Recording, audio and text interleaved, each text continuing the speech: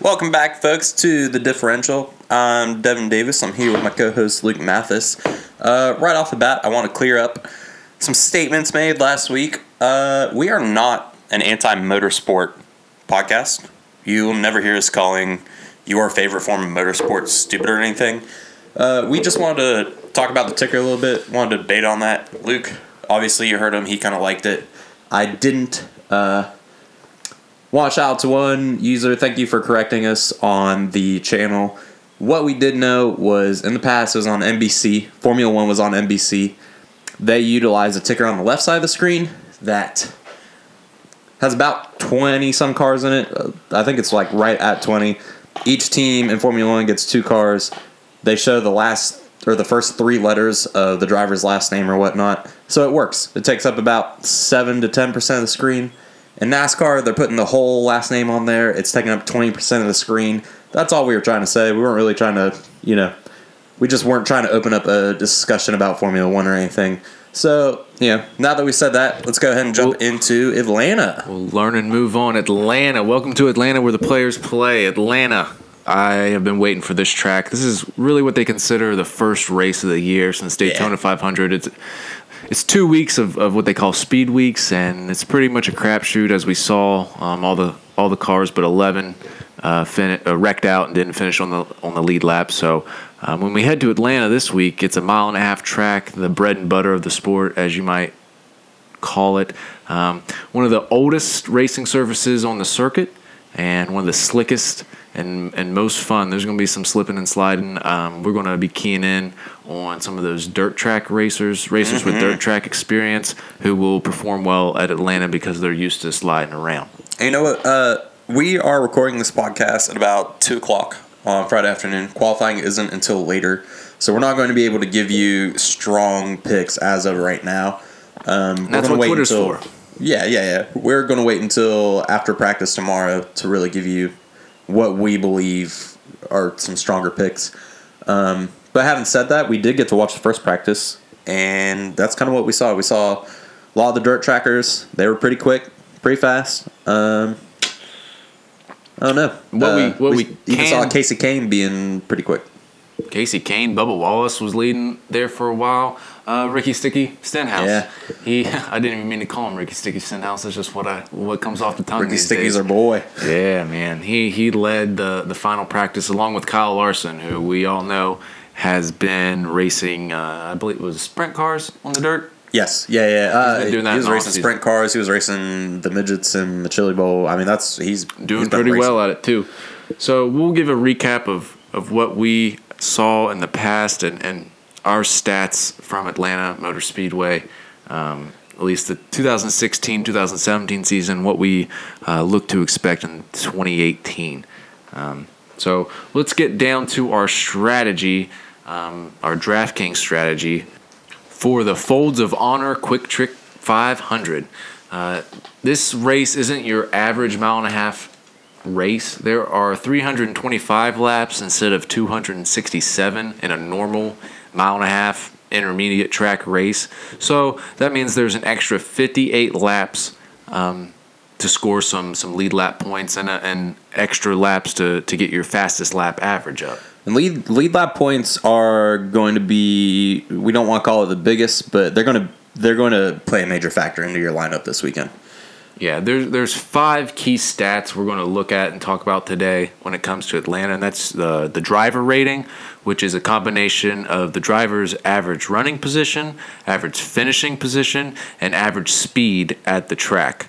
We're going to move on to the finishing position, which is pretty simple. The average finishing position of each driver in the last 2-3 races in Atlanta, because as we talked about before, we want to look at recent history, not ancient history. NASCAR is a sport that's changing every week at the race, so we're going to only go back maybe 3 years. They only race at Atlanta once a year. Some tracks on the circuit they go to twice, maybe once in the regular season. They visit back in the playoffs, but Atlanta is a one and done. So we're going to be looking back to maybe 2015.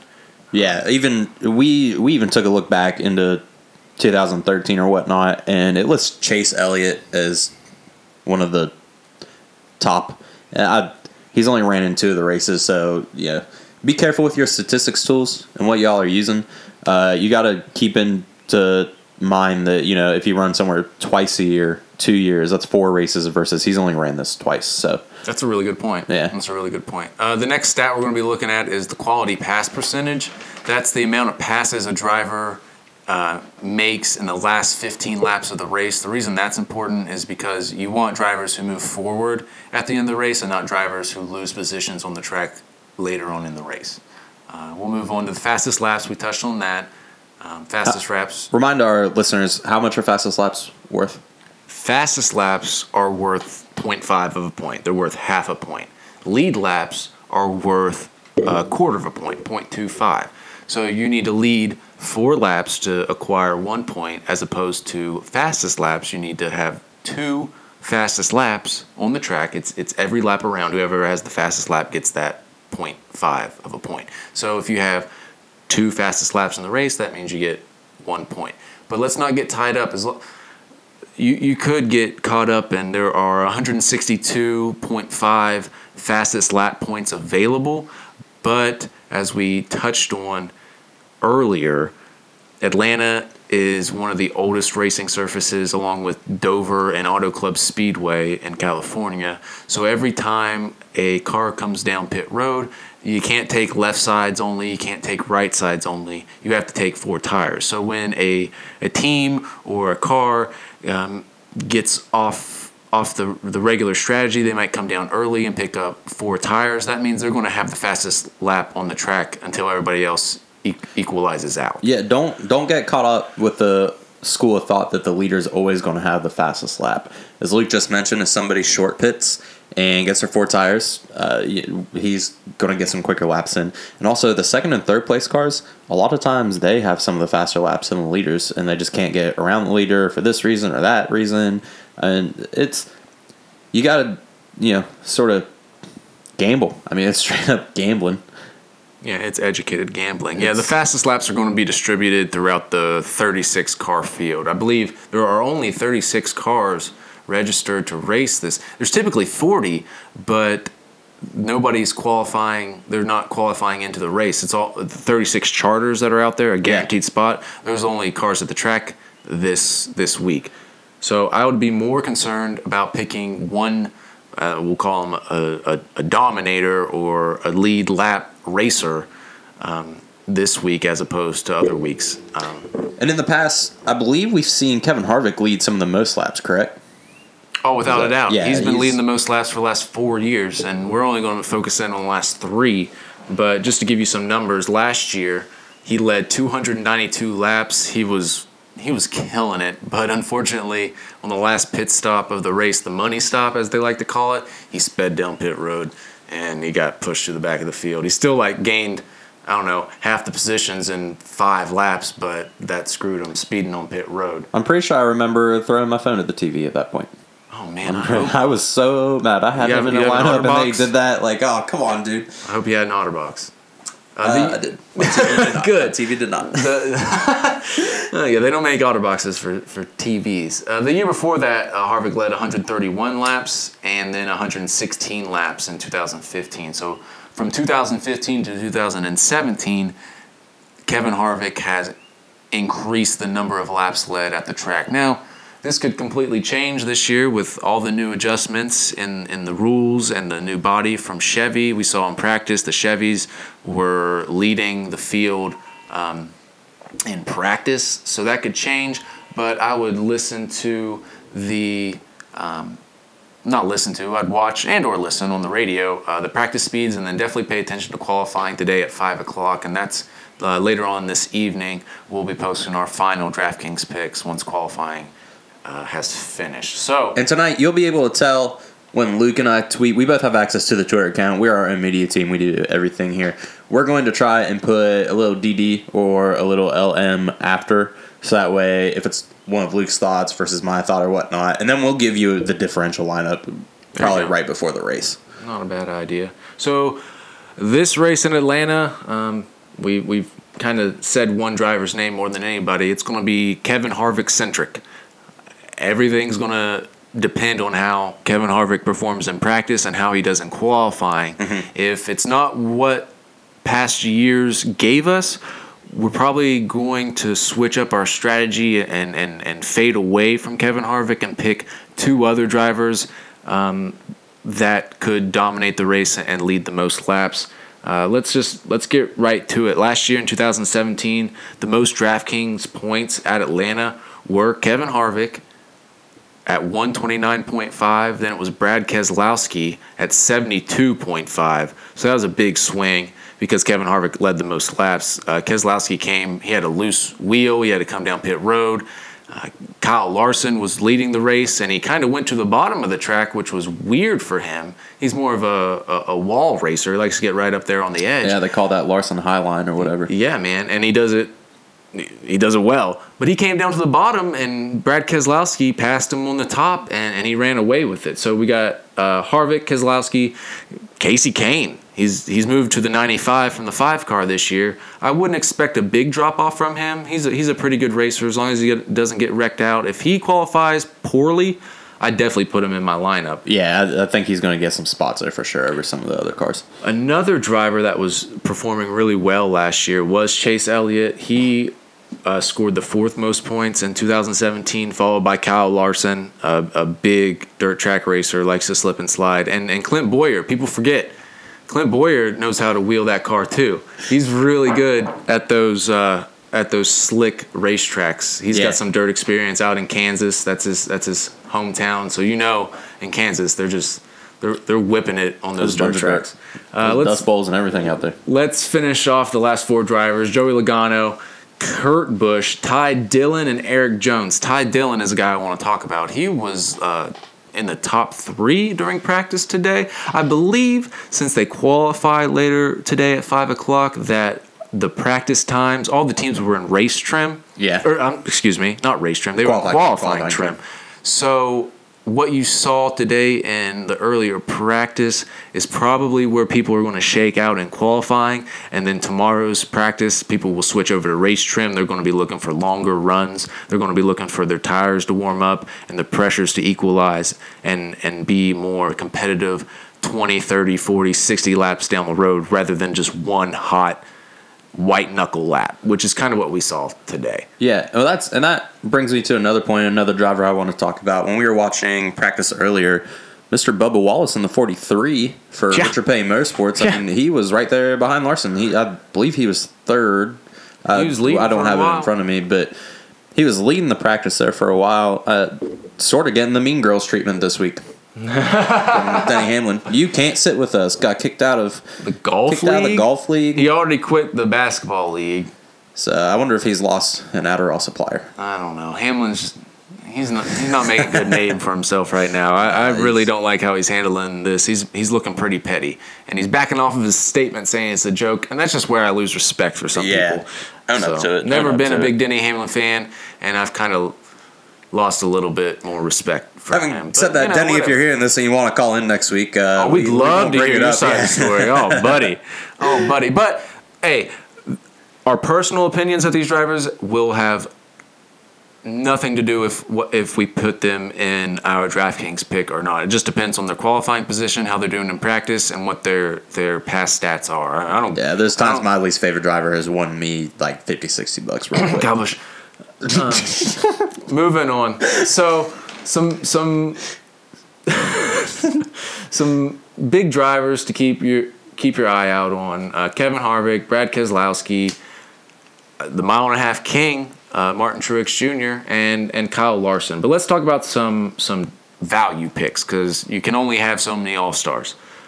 Joey Logano would be $9,000. Jimmy Johnson, he's got a great driver rating at this track. He's 8,800. Kurt Busch, he was running really well and I believe finished pretty darn good last year in Atlanta. Yeah. Ryan Newman, the same thing. Here's an interesting thing about Ryan Newman and Austin Dillon, for that matter, the 2 Richard Childress racing cars. They had battery issues during the last stage of 2017 Atlanta. Ryan Newman came down to pit road, went to the garage, fixed his battery, came back out, finished in the top 12, top 10. Austin Dillon had the same battery problem, but his pit crew chief told him to stay out, hit his switches, cycle all the electronics, Unfortunately, his car was dead on the racetrack, and they had to throw a caution, and he was done for the day. It didn't work out for him. They'll play that off like almost like when they run out of gas or whatnot, and they have to call a caution for it. You're out at that point, which is unfortunate. But I mean, that's our sport, folks. Mm-hmm. There's 3 other value picks I'd like to bring up, and that's Casey Kane in the 95, and then David Reagan, great restrictor track racer. And Bubba Wallace. Bubba Wallace. I mean, listen, we've talked about it before. He's increased his position on the track. So the only thing, if the stars align, the only place for Bubba Wallace to finish is first this week. Right. Believe it or not. If the stars don't align, pay attention to where he qualifies, though. If he qualifies further back than 15th, which I don't think he will. He's got a fast car. A fast car. So I would take him to that point. What if he? Feel like. Let me bounce this idea off you, Luke. What if he qualifies like 5th position or above? Are you take him for a lead lap car, maybe a Dominator, or are you worried about him maybe dropping back 10 spots? He's never driven in Atlanta in a Cup car, and I would, just personal opinion, rather have some more experience in Atlanta because this, like I said, this place is slick. It's the older.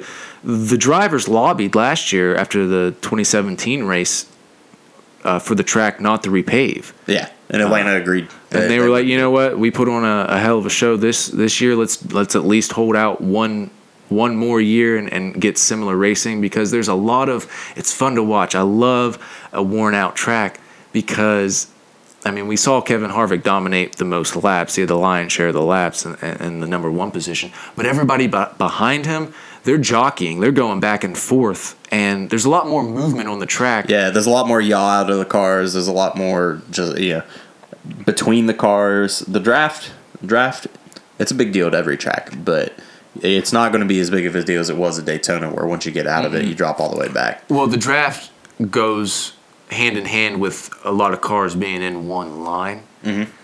Daytona, we saw 2 lines, top and bottom. Atlanta, we're going to see the bottom, the middle, and the top, and anywhere in between. Those cars are going to be feeling around to see where they can get the most speed out of the... Especially in the corners, 2 and 3 and 3 and 4. The straightaways, the cars will go up to the top of the wall because that helps the aerodynamics. Yeah. So once they dive into the corners, they're either going to hug the bottom white line, or as the tires wear a little bit more, they're going to be moving up the racetrack a little bit. I would expect to see your Kyle Larsons and your Stenhouses up on that wall most of the race, but bottom feeders, Kevin Harvick, Martin Truex, maybe Kyle Busch, they're going to stay. The shortest way around that track is on the bottom. So I expect to see that. One more thing I want to bring up, and something we need to pay attention to, is the forecast for Sunday. Should be a little bit of rain. So the problem with Atlanta being so porous and so worn out is it takes a lot longer to dry out, and they call them weepers.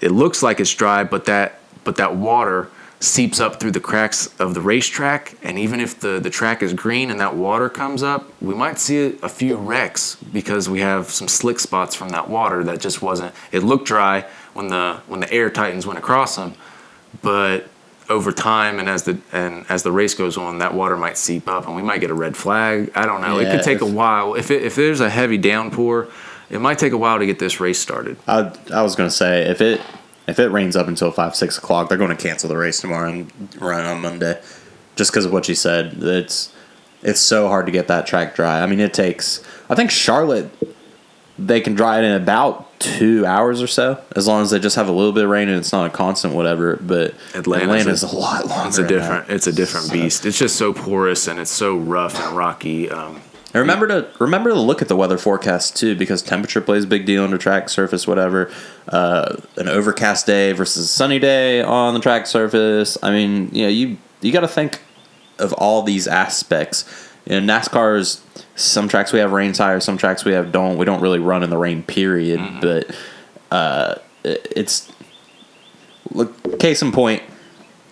If it rains on Sunday, expect for a Monday race. Yeah, and even I looked at the forecast. Even Monday and Tuesday, it could get damp. So we're going to be here's something to look at.